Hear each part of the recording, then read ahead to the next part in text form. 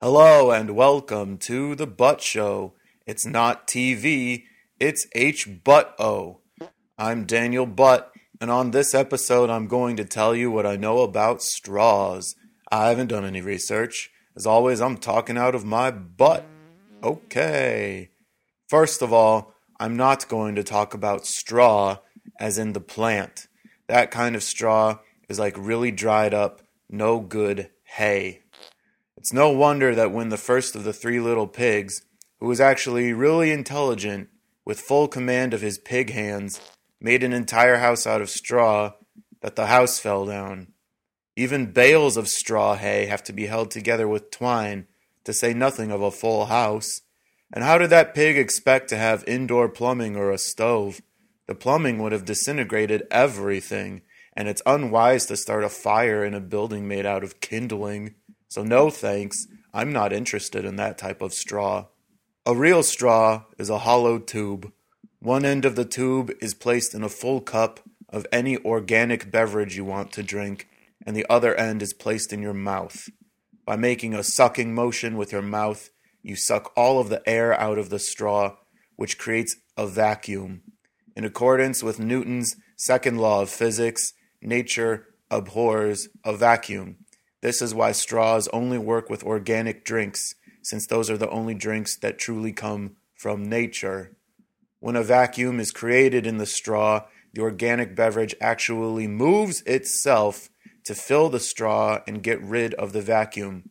It's incredible. This liquid, with no brains or internal skeleton, suddenly moving autonomously. The organic beverage will actually move so quickly into the straw, so much it wants to get rid of this vacuum, that it actually overshoots the length of the straw and ends up in your mouth, at which point you can swallow. Disgruntled food scientists, who are coming up with brilliant, inorganic ways to maintain a stable food supply for an ever-growing population, refuse to call straws by their given names. When an object that works exactly like a straw is used on any inorganic liquid, the object is called a siphon. It's the same principle, though. One end of a hollow tube is placed in a body of water or other inorganic liquid, and the other end is placed in someone's mouth or a machine that can suck a lot of air. The sucking creates an inorganic vacuum, like a Dyson or a Hoover, and these work like normal vacuums which suck up the liquid. You might have seen an action movie where a car runs out of gas, so the hero or the heroine goes to another car, sticks a hose in that car's gas hole, and sucks gas out of it like a straw so they can fill up their own car. And this is an example of a siphon because gasoline is not organic. In the 1840s, there was a straw that broke a camel's back, and everyone still cannot shut up about it. As you know, camels carry water in the humps on their back. This makes them well suited for desert activities. It just so happens that one day in the desert, a couple teenagers were playing a game of sand soccer. Whenever a goal was scored, the announcer would blow through a simple homemade kazoo. During a tense stoppage time, the score was tied and the announcer was thirsty. One team had the ball close to the other's goal, while the announcer was at the cooler of Gatorade, sitting on a camel's back. Just as a shot went into the net and the announcer prepared to blow the kazoo, he found out that the cooler of Gatorade was empty, so he gasped in shock. The gasp acted like a quick suck of air through his kazoo, temporarily turning it into a straw.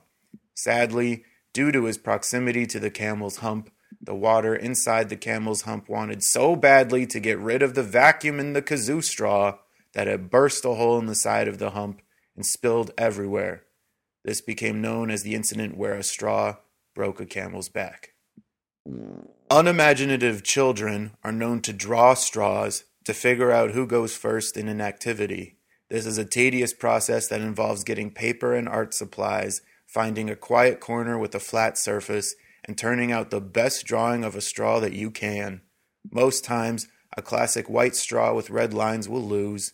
Drawing a bendy straw is a risky move with big payoffs. If you can get those crinkly lines around the bendy part to look realistic, then your drawing will probably win. Otherwise, you'll be dead last. The special kid who draws a crazy straw is essentially disqualified because it takes so long to draw that the judging happens before they're finished. Drawing straws is a really inefficient way to pick who goes first. If you walk up to someone and slap them in the face, that is called the last straw, because by slapping their face when they don't expect it, you push all the air out of their cheeks, and this creates a vacuum in their mouth, which becomes filled with spit because that's how a straw works, remember? After that, though, the person will never be able to use a regular straw again because you broke their face. That quick hit of spit in their mouth is the last straw process they will ever participate in. And that's all I know about straws.